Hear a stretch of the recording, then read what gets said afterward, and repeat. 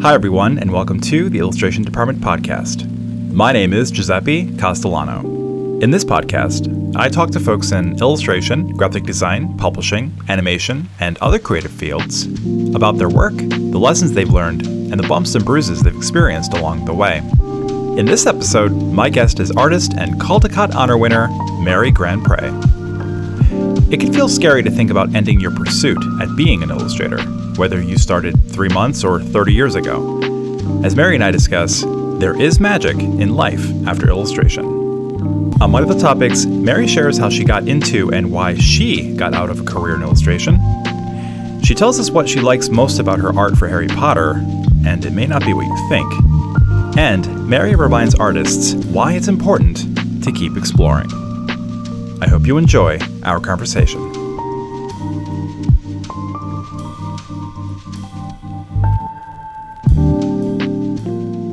Sitting here drinking my tea, which is basically just hot lemon water with crushed clove.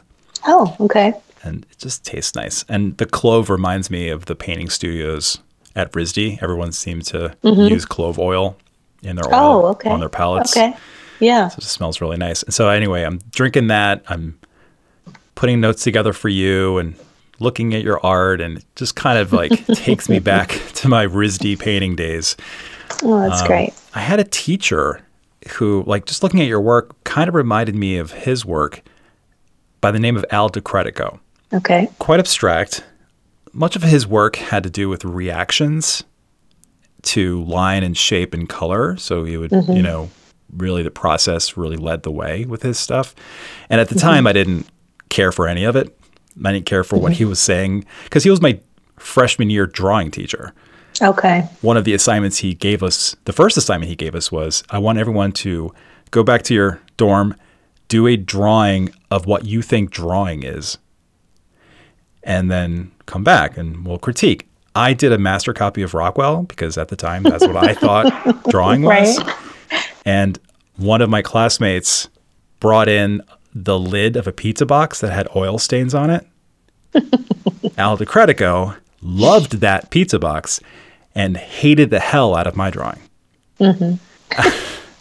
So I'm not, all of this is to say, I didn't appreciate abstract art then. I definitely appreciate what he was trying to say about it and about the act of drawing, allowing the process to really lead the way and trust that you'll end up getting to where you want to go, regardless of whatever your discipline was.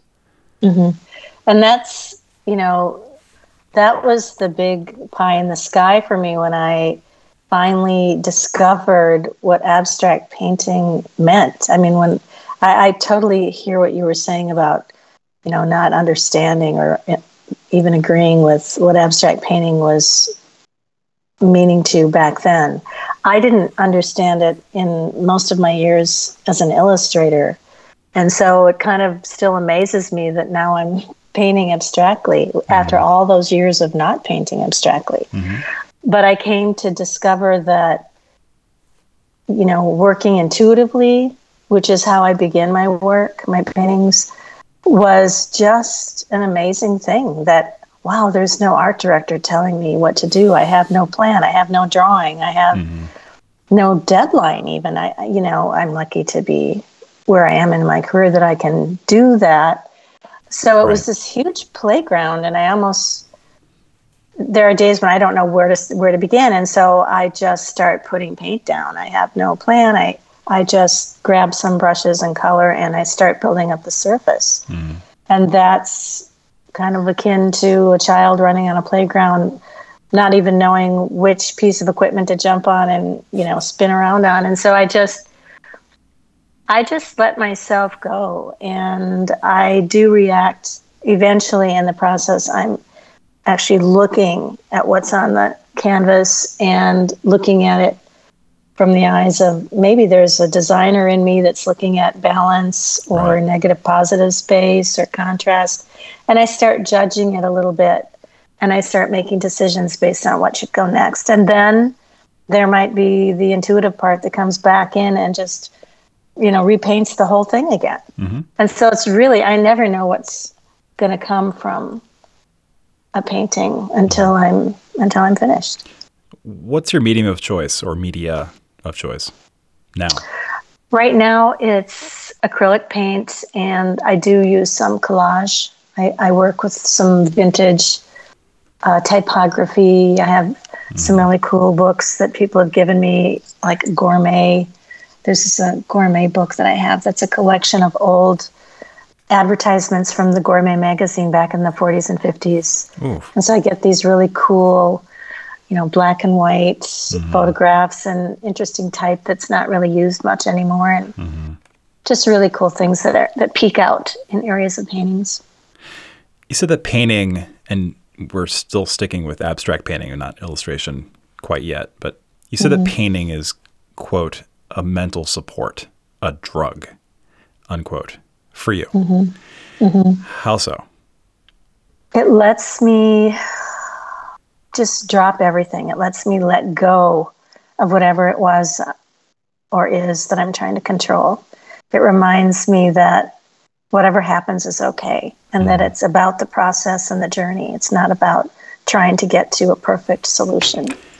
One thing I try to instill in the illustrators I mentor is how important the process it really is. That if you focus on the end product too much, it takes away from what you're doing, i.e. the process. Right. And that ultimately undercuts the piece. True. And it also takes the joy out of it. You're missing all the good parts by worrying about something that's not even happened yet. With your work, how much of a particular painting is the result of the process versus how much of it is pre-planned? Like 100%, or is it 95? Oh, I'd say maybe 99% process. Right. I really, the joy in it for me is being surprised by what I end up with. Right. If that's not there, then why am I doing this? Because I already did many, many years of knowing what I was supposed to end up with. So we're not talking about like no preliminary drawings, no color studies. No. I didn't even, when I know we're talking about painting right now, but I have to kind of go back to me as an illustrator, because I'm constantly doing that anyway as part of my process. I kind of check in on myself and say, is this feeling like it used to feel when I wasn't too happy in that controlled world that I was living in as an illustrator, or is this feeling more free? And so I do check in with how I used to work sometimes, just to kind of see how I've progressed or let go of things. So, I really, it's kind of like I've fallen in love again later in life and discovered something I didn't know I would ever know. Right. And the joy of freedom and the joy of discovery, and also just accepting the process as being more important than the final product, or at least as important. Right. Is such a gift. Yeah, it's like I hear this a lot when I talk to illustrators. It doesn't look like how I want it to look. Is this the way it's supposed to look? And there's so much of that I feel is kind of arbitrary, and also a little, not dangerous, not the right word, but constricting creatively. Like who says how it's supposed to look? I get with illustration there are rules, but even with illustration, there has to be, maybe not 99%, but there has to be a very large percentage of that where you kind of let it go, and it ultimately will tell you what color that thing should be, or how big this object should be, or what the composition flow should look like on a particular piece. Yeah, that's right. And I think that now as a painter, there's fewer people in my head as I'm working. There's just me, actually. Right. And maybe some music or, something exactly. I'm enjoying in the background. But, when you're working for somebody else, you're checking more boxes. Right. And you're asking those questions. Is this what they wanted? That's not allowed in my studio anymore.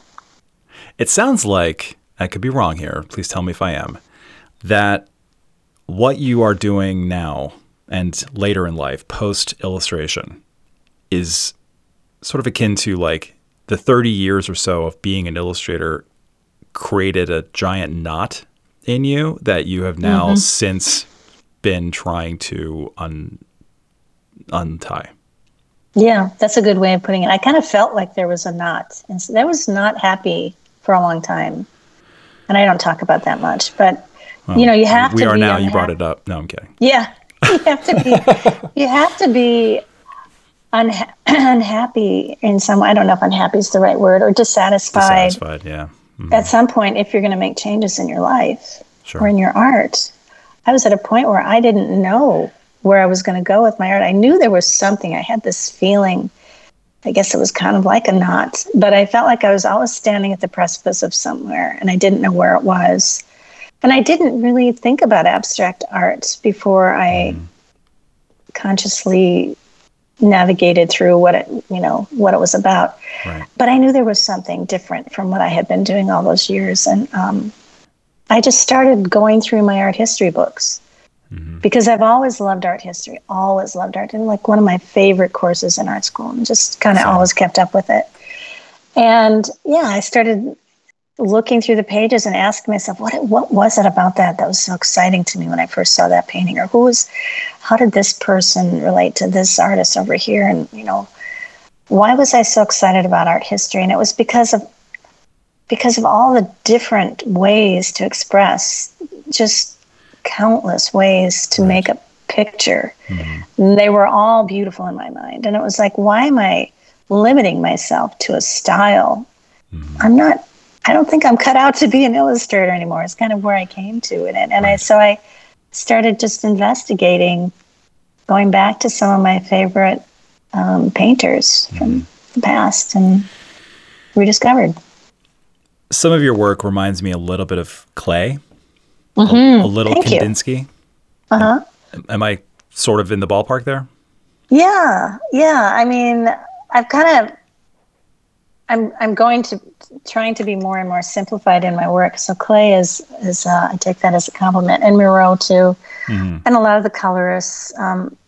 The post-impressionists are still a great inspiration for me as far as color palette goes, and the looseness of the paint and the shapes too. I kind of started out being inspired by the Cubists. I was just going to say, Braque. Are you a fan of Braque's?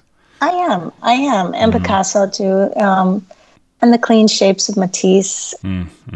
I just love a lot of it, and I just like to bring my favorite parts to my painting, and I don't want to copy anybody. That's not my goal. I've always tried to avoid looking outside too much, even as an illustrator, because you have to just really be comfortable with who you are inside so you can continue to do this thing. If you're always looking to do somebody else's thing, it's just not going to work. But certainly just to know what it is you love about somebody's work, and then if you can dissect that and make it into a goal to incorporate something like that into your work, I think that's cool. Yeah. It's a little, I keep thinking of the word dangerous for some reason. I don't know what the hell's wrong with me today. It's a little dangerous to even be talking about it, because then it gets into your head. If we're going to talk about Klee for 10 minutes, then later on today you start painting, you might have that rattling around in your head. Yeah. Which you don't want. The good news is once you start painting, then you start looking and listening to your painting, and less about what's rumbling around in your head. Got it. So maybe that's the springboard, and then you go from there.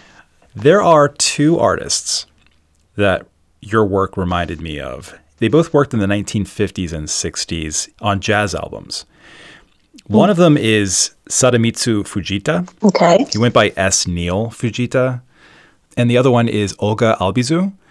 So Fujita, he was the art director who did a ton of album covers for like Miles Davis, Dave Brubeck, Charles Mingus. Listeners will recognize his work when they look up Dave Brubeck's Take 5 album.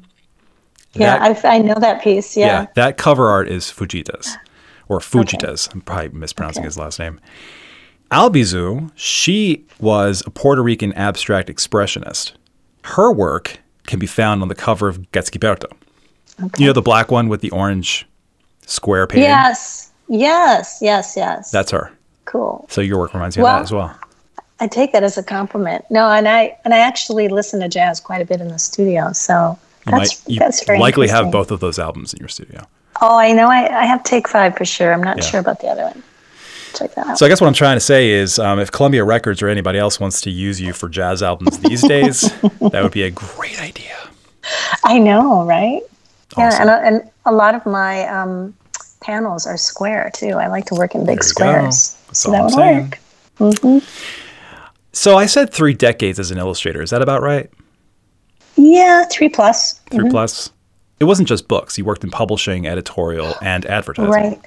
Right. Yeah, the editorial was pretty attractive to me. That was before I got into the books because I really liked the idea of working with concepts. And I was often hired to create concepts for different magazines. I mean, just as a quick reference, Tina Adamick is an art director who was really a great support for me in my early illustration years. She was the art director for McGraw-Hill's Sports Medicine magazine. And she wanted, it was a magazine that was for doctors, basically. And so it was pretty dry, full of a lot of technical medical photographs. And she wanted to switch it up and bring some editorial illustration into it. And so I'm not sure why she hired me, probably just saw, I mean, back then we didn't have websites and things. How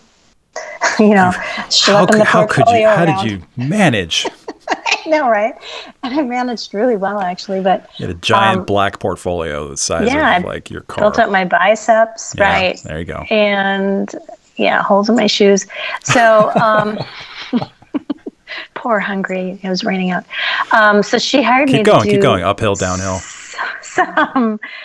To do some illustrations for her magazine, and I just loved coming up with these weird ideas for, like, how to show acne in teenagers or how to show bladder infections without, a medical illustration of a bladder. And so it was fun. And so that editorial bent on things really kept me going for a while with different magazines, and then ad agencies came into the picture and I was starting to make more money with them. And then children's books was maybe in the second half of my career, and a lot of rejections first from those publishers. I think I was using pastels a lot, and I think they thought my work was not graphic and bold enough for the young.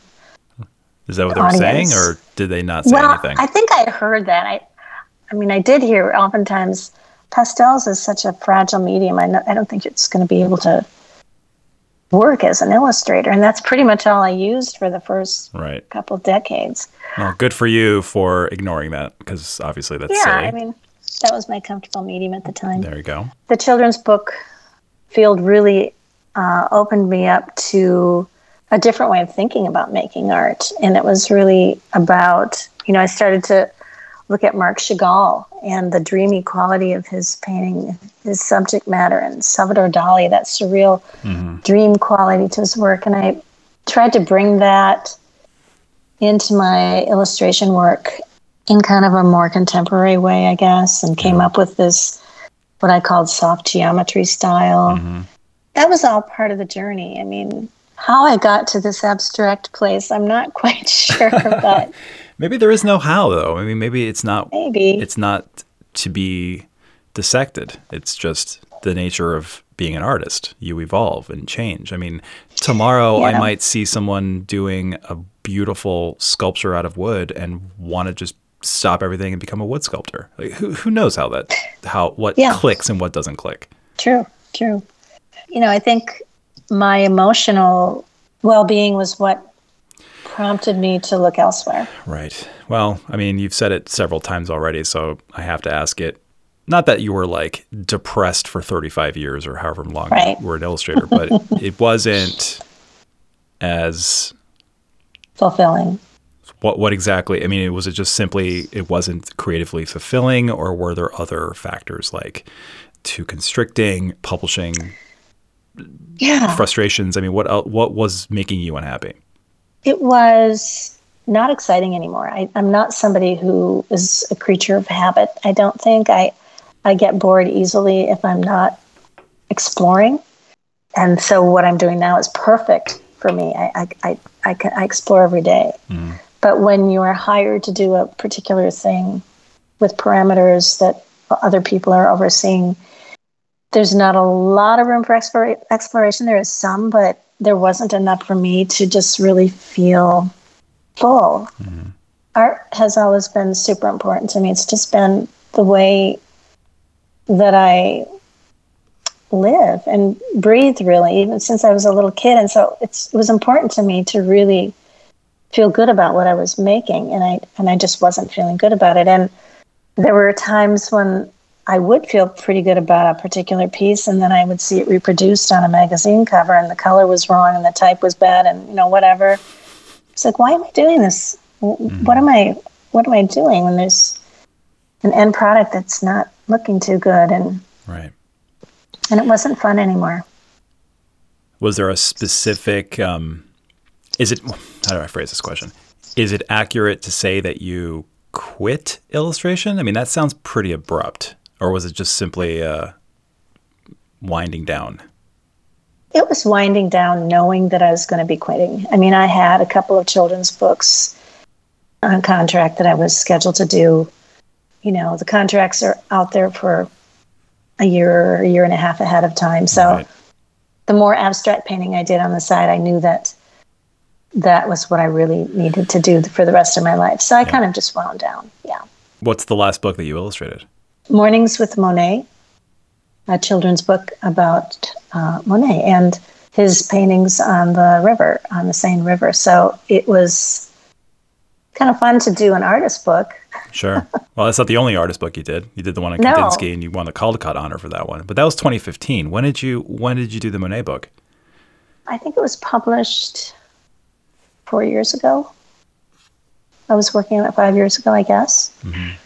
Time is escaping me every day. Plus a couple of years of agreeing to the contract. So yeah.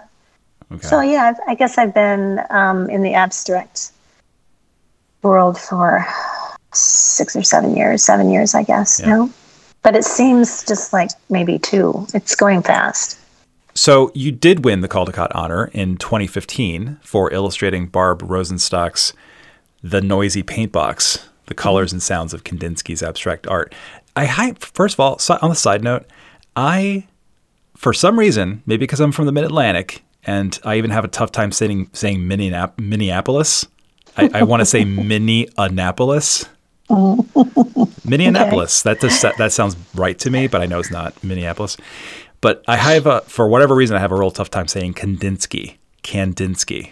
I want to say Kandinsky. Anyway, regardless of how I say it, you still won the Caldecott Honor for that book. This is post-Potter now. Mm-hmm. How did that feel? Amazing. It felt great. I was very happy with that book. I was trying some new things with collage, and I really enjoyed making a book about an abstract artist. Right. And an abstract artist that I appreciated. It was a very meaningful award to me, and I was really honored to get the Caldecott for that. I mean, it was fabulous. Did they do the thing where they called you in the morning? How did you find out? I was actually in Puerto Rico. I was on a dragon boat paddlers team, breast cancer survivor team, and we were in Puerto Rico competing. We were just getting ready to leave that morning, go back to the States, and I was packing, and my phone rang, and it was early in the morning, and I could barely understand what the static was bad about. Somebody, I think from Chicago, telling me that I won the Caldecott. And there I was packing my bags in Puerto Rico, and I just started jumping up and down. It was so fun. I had a roommate, team member I was rooming with, and we just started jumping on the bed. It was great. So. Oh, wow. Yeah. I'm happy that that's the book that won. I know you know this, and I'm even hesitant to even bring this up because it's like, it feels just so retread. And if I were you, I'd be like, oh my God, really? Can we please talk about something else? Like, I'd much rather talk about the color blue than freaking Harry Potter. But there are lots of websites that say, you know, Mary GrandPré, best known for her covers for Harry Potter. Mm-hmm. And I mean, it's Harry Potter, so, you know, obviously there's the popularity that's built into that. If that were me, I'd be a little annoyed by that. If I won the Caldecott Honor, that to me would be a mic drop. It would be like, that's what I should be. Can that be what I'm known for? I won a freaking Caldecott, guys. Also, I'm an amazing abstract artist. Can I be known for that? Yeah. It would annoy me, but that's me. I'm annoyed by a lot of stuff. Does it bother you at all to be, you know, best known for her covers for Harry Potter? No, that doesn't bother me. What bothers me is that I'm oftentimes invited to, quote unquote, the party because of Harry and not because of other things. I mean, other things have hurt me personally when people want things from me because of Potter, but not because of who I am as a person or the other artist part of me. Publishing people or people? People. And favors and things. You don't have to get too into it, but sort of that. Favors and things. People you thought were friends or, you know, acquaintances. But then you realize, okay, maybe they weren't really friends or, you know, I kind of just have gotten over it to a certain degree. And I think that where I'm at now in my art career, my painting, my abstract painting, it frees me from that. Right. I mean, I still see it and hear it, and I still get emails and requests, and people want me to design tattoos for them that look like Snape or whatever. But it becomes kind of funny after a while. Sure. And I can appreciate it, and then you start thinking, well, you know, people really grew up with this thing, so you start to kind of accept it on a different light. Mm-hmm. You know, first you're annoyed, and then it's like, okay, whatever, it's fine. Yeah. Yeah. I'm sorry for all the frustrating parts of it. It's okay. Well, just as a former art director, I anytime I talk to an illustrator, even someone by the name of Mary GrandPré, but anybody who struggle with in the world of illustration, it saddens me a little bit because I love illustration so much. I love its work. I love the world. I love the history, and I hate all the frustrating, painful bits of it. But I guess every industry has frustrating and painful bits. So, you know, Absolutely. Why is illustration any different? Right. And then you just have to decide, what are my priorities in life? Do I really care? Exactly. You know? Yeah. And just for me, one last little thing about the Caldecott Honor that I particularly derive a little joy from is that when you won it, you were in your late 50s, early 60s. Mm-hmm. Yeah. Which is pretty great. I know. I was really honored. It was like, thank you for closing this. Yeah, there. I mean, I knew that I was going to be getting out of illustration when I got it. Right. And so it was a nice way to wrap it up. And I just felt I'm very content. Happy that happened for you. I really am. Yeah, thank you. Yeah. Thank you. I appreciate awesome. That. And just as a personal, I'm going to be that guy. Because, you know, my wife and I, when we were in our 20s, we were living together in New York City. Harry Potter was coming out. The books were out. We were like, oh, the new book is out. We run around the block, and we lived on the Upper East Side. We'd run around the block to Barnes and Noble. Yeah. We'd each buy our own copies, run back to our 250 square foot apartment, start reading, and there is your art. And there's your art in our hands. Aww. 10 years later, there's your art in my children's hands. Oh, I know. And that's what makes it all okay. Right. Yeah. And I love that. And I love, you know, being in line, signing books for people in the beginning. And then, you know, 15 years later, their kids are coming through with and they're grown, you know. You feel like 2 years have gone by when in fact 20 years have gone by. You're like, scary. Damn it. Yeah. No wonder my shoulder hurts all the time. Yeah. Yeah, but I really, just the reading process of it, I loved getting to the end and then turning the page and boom, there was a little illustration. It was really nice. That's sweet. Thank you for telling me. If you find value in this podcast, please consider supporting it as a patron. Your support will help me keep the podcast on its weekly schedule. Patrons receive perks including a reusable 10% off discount code, access to dozens of patron-only episodes, opportunities to provide questions for guests, a soft enamel pin with our logo, designed by me, and more. Become a patron by visiting patreon.com/illustrationdept. And now, back to our conversation. I understand you weren't too fond of school. Does that include high school? I'm trying to think. Well, high school, I was kind of, known as the artist, quote unquote. I mean, art school was a dream world for me. So I don't even really remember much about school. I mean, my elementary years were in Catholic school, and that was probably the worst of my school experience because, we very organized and strict. But one thing is it true that they tried to turn you? Are you left-handed? Yes, yeah, they tried to make me a right-handed person. It did stick. No, it didn't. But the cool thing about being in that school was that while we were in church every day, even though I oftentimes felt ill in church, and I don't know why. I think it's a psychological thing. I don't want to, Well, if you ask the nuns, they would say the devil was in you. Well, they might, and there was a lot of guilt tripping and stuff like that. But I'm post-Catholic, so I feel you. Get it. Mm-hmm.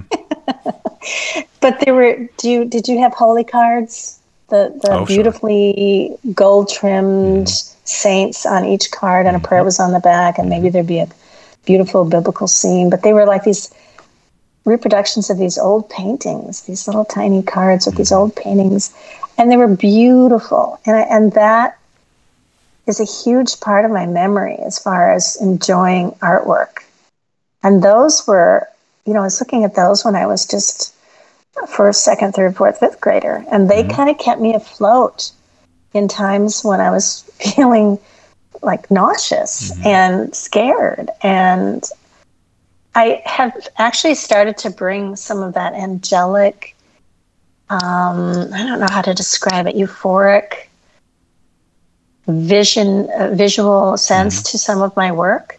There's like a transparency of colors and glow, and I kind of tap in on those holy cards sometimes. You're gonna start inlaying gold leaf on your paintings soon, aren't you? I have, actually. Oh, there you go. Yeah, and it's just, I don't know, it kind of brings it full circle for me, I think. Sure. Yeah, there's a little looking at your children's book stuff now, to look at your work and to sort of think about art history. I'm thinking of like a Fra Angelico. I'm thinking of Giotto. Like before Titian, before Pontormo, like right before that, where the characters were just stiff enough, but it was still beautifully done.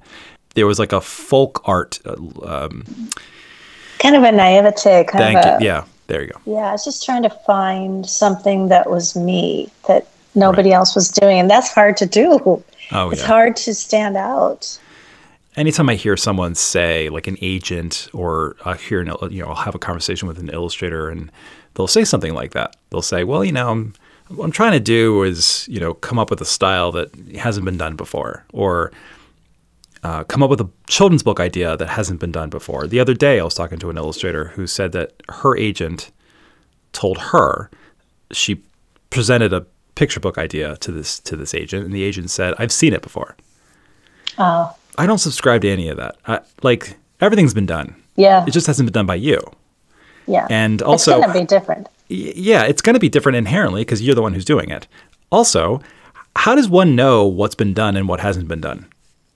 They don't. There's no way to know that. Right.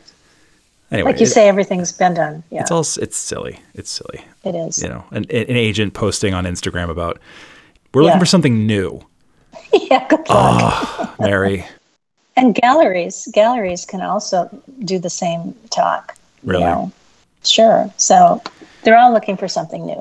What do you say? Has a gallery ever said to you like, oh yeah, thanks, but no thanks. We're looking for something new. Yeah. What do you say? Well, thanks for your time. Okay. Good luck. I don't really, my goal isn't really to be in a bunch of galleries. I mean, I have friends who do beautiful paintings, and they are very prolific in the gallery scene. And I'd like to have more, maybe a couple more galleries showing my work, but it's not necessary. And I don't want to have to fill a bill for anybody. I just want to paint what I want to paint and not match anybody's sofa. I mean, there's still galleries that want certain colors. And I get that. They run a business. And when you're mixing business with art, you're always going to be compromising somewhere. And I just don't want to do that anymore. I mean, I have a couple blank walls in my house if you want to, Okay. You shouldn't say that because I really do need to get rid of some of this art. On permanent loan. I kid. Yeah. I kid. Okay. You went to the Minneapolis College of Art and Design, but you didn't finish. Right. But I did later. You did later. Did you take classes later, or did they just kind of like throw you a diploma from their campus to your house? I did a trade. I did got an honorary degree for coming back and finishing up. I didn't have that much to finish up, really. Okay. But I did a show there of a lot of my illustration work, a lot of children's book work, and I did some workshops and presentations for them. This is pre-Potter or post-Potter? Post-Potter. Speaking of which. Yeah. You worked on Harry Potter for about 10 years. It started was it 98 was the first book? I'm not sure, but that sounds about right. David Saylor at Scholastic, who was the art director, called you. Yes. And said, would you like to illustrate a book about a magical boy under the stairs? Yeah. And you were like, no, I'm a little busy. Yeah. Pass. When did he call you again? If I can remember right, we talked for a while. I hadn't talked to David before that day, that first call. So I didn't know him, but he's like a great friend now at this point. But he sounded nice, and his project sounded interesting, but really I was really swamped with editorial work.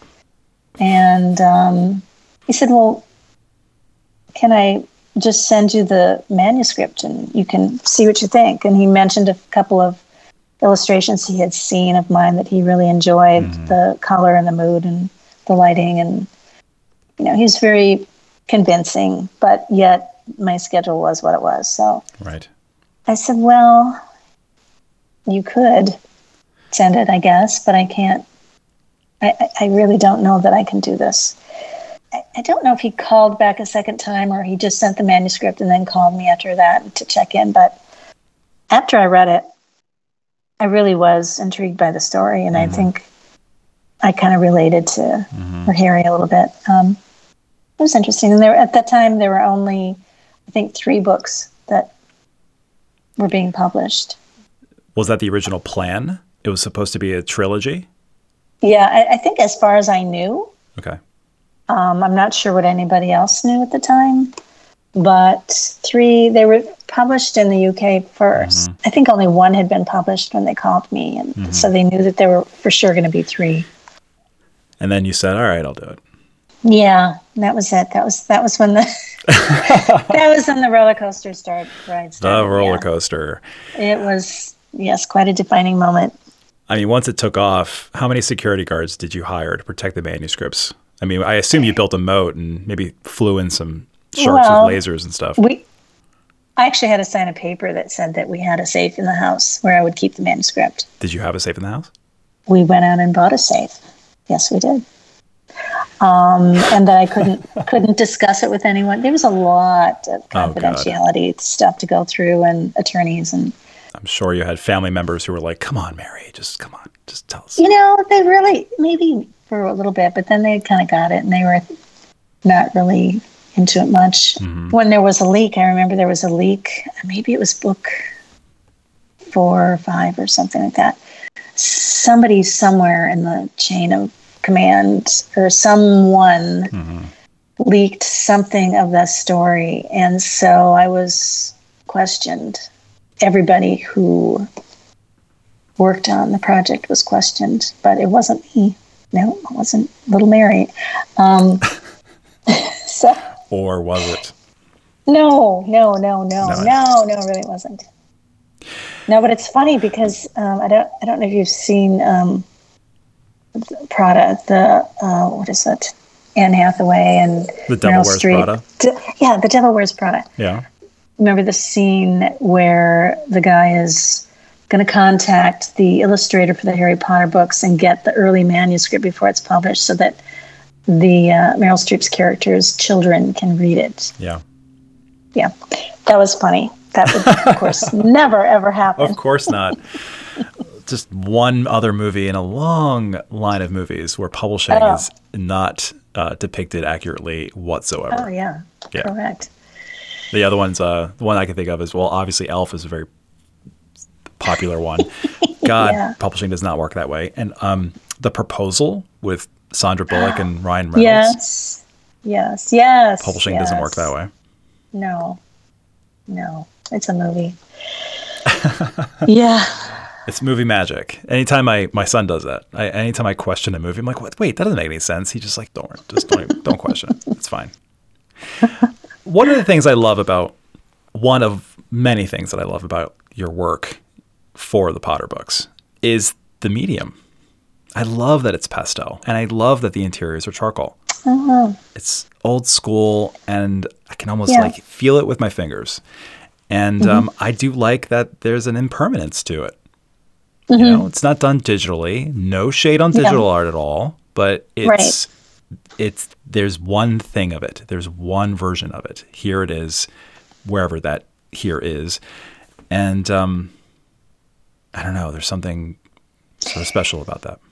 That's nice to hear. I mean, I don't hear that very often, and I agree. I think it's kind of, I don't know if it's charming or if, I don't know what to call it. It's not charming, but it's a little charming. I guess it is. I mean, the colors, and David really worked to make the whole set. David Saylor, the art director, worked to make the whole set kind of jewel tone, and we decided the first 2 or 3 books. The first 3 books were kind of a mix of jewel tones, and when the 4th book came along, David and I spoke about, let's start with this 4th cover, decide on a color that really works for it as a set, and then we'll pick a color for 4, 5, 6, and 7. Yeah. The first 3 books were kind of in their own little category, and then the books, of course, got larger and larger. Right. And the spines got bigger, and the art kind of grew too. And so every,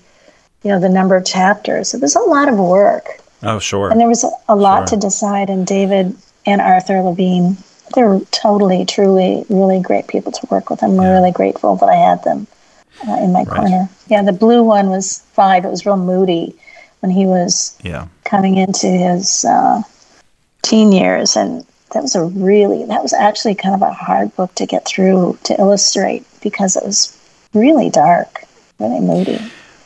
Did David provide art notes, or did you read it and then the two of you worked out, like, okay, for this chapter we want the locket, or this chapter it's got to be the chapter heads? Yeah. Or did you? Yeah, it was more like that. Yeah. Okay. No, he really trusted me with concept, and I would go through and underline and highlight things throughout the manuscript, and then make visual notes for him, and we would go over the phone.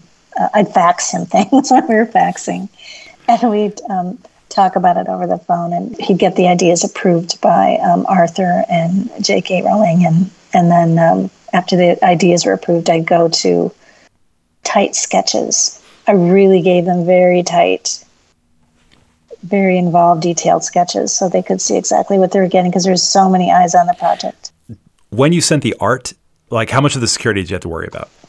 Quite a bit. I mean, the security started when the manuscripts were delivered. The first manuscript was just sent in the mail. And then I think maybe by book 2 or 3, someone was actually flying down with a briefcase and handing it off to me. And then it would be going into a safe. So that's how the security started. And as far as the art goes, I was sending original sketches and original art to them via FedEx, which is kind of crazy when you think about it. I assume there was a certain point where people knew who you were, and if they saw a box and it had Mary GrandPré on it, they were like, wait a second, it's pretty heavy. Mary GrandPré? Yeah. Let me just peel it open a little bit and see what's going on inside. Yeah, somehow, no, we just kind of went with My it, God. and nobody got Snoopy. I know it was very kind of risky to do that, but we did it. I would have done that. Yeah. Yeah. And then when you're sending a pastel, you have to create these large foam core mat. Well, I did. I created these foam core mats so there'd be an airspace so nothing touches the surface of the pastel or it will get wrecked. Oh, God. So then you've got a very bulky box of artwork to send. How much fixative did you use per piece? A couple No, gallons? I don't use fixative. Really? So you could easily rub your finger up against one of those paintings today and pull away at it like it's a damn birthday cake.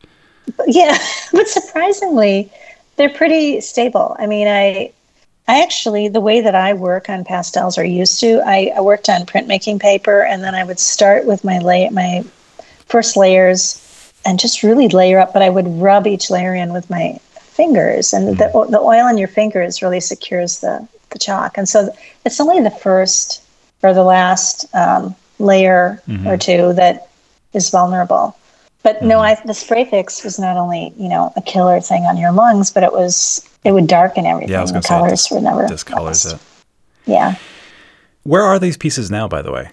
Warner Brothers owns them, so they're in a vault somewhere. Every piece. Did you like sneak one? You have one like under your bed? No, I wish. Just between you and me. No. Yes, I have 5, but no, I don't. No. Oh my gosh. Yeah. It was a legal learning experience for sure. I bet. Is there anything about those covers, about those books, a particular drawing or one of the covers maybe that you look back on it and go, damn, that was a really good piece. I was locked in on that. Or conversely, is there something, a cover or one of the pieces that you're thankful you'll never have to see again? Well, I always see them, so that's unfortunate. But I guess, I have my favorites and my least favorites. But honestly, the thing I'm proudest of is the Harry Potter type logo. That's you. Yeah. And that's on everything. The movies everywhere. Yeah. I wasn't really, without going into the contractual things, it was just something I kind of whipped up and then tightened up and cleaned up later when I knew they wanted to use it. But I always have enjoyed type and typography and, creating alphabets and stuff. And so I really am proud of that, probably more than the actual cover art. And I'm very proud, actually, of the charcoal drawings. The covers, I appreciate and I enjoy. The 5th cover, the blue cover, is probably my favorite. But I just enjoy the black and whites, I think, a little bit more, just because they're simple little treats. They're like little bonbons, instead of the big thing. And I know with the covers, our goal was to, David and I talked about this. He said, let's put in a bunch of hints and bits of things. The stories are so richly written with so much detail and so many characters and places and creatures and, all these interesting things. Let's give little bits and clues of things that are in the book without giving too much away. And so that's what the covers became. They became this collection of little hints of things. And little Easter eggs. That was the fun, kind of a fun thing to do with the covers. But I'm more somebody who enjoys a simpler approach to things, I think, as visually. So maybe that's why I like the black and whites better too. But for the record, I think book 6, the title of it escapes me at the moment. It's not Half-Blood Prince. Half-Blood Prince, thank you. That's my favorite cover. Yeah. Thank you. Yeah, nice job. Thanks. Yeah. Thanks. Yeah, it was a journey. You got a career in illustration if you so choose to get back into it. Pretty sure I'm right there. What advice would you want to share, or just like one last thought maybe that you want to leave with listeners, whether they want to be illustrators or not, fine artists, abstract artists, wood sculptors, whatever. What would be one last thing that you'd like to impart from you to them? There's so many ways to be an art maker, to express yourself. And I would say that don't settle too soon in your journey as an artist what kind of artist you are, and always know that you should always be growing and changing and exploring, and that I would encourage you not to try to fit into a particular mold just so that you can market yourself as a particular thing. And I would, unless that's your goal, but if you really want to fulfill yourself creatively, I would suggest just listening to your gut and really creating art that makes you feel good and that you enjoy. And just keep exploring. Keep exploring. To learn more about Mary, visit marygrandpre.com. This podcast is produced by the Illustration Department, a global leader in online education for illustrators. Visit illustrationdept.com for class offerings like mentorships and portfolio reviews, testimonials, the Alumni Showcase, the podcast show notes, our Substack, our forum, our merchandise, and more. Thank you so much for listening. Until next time.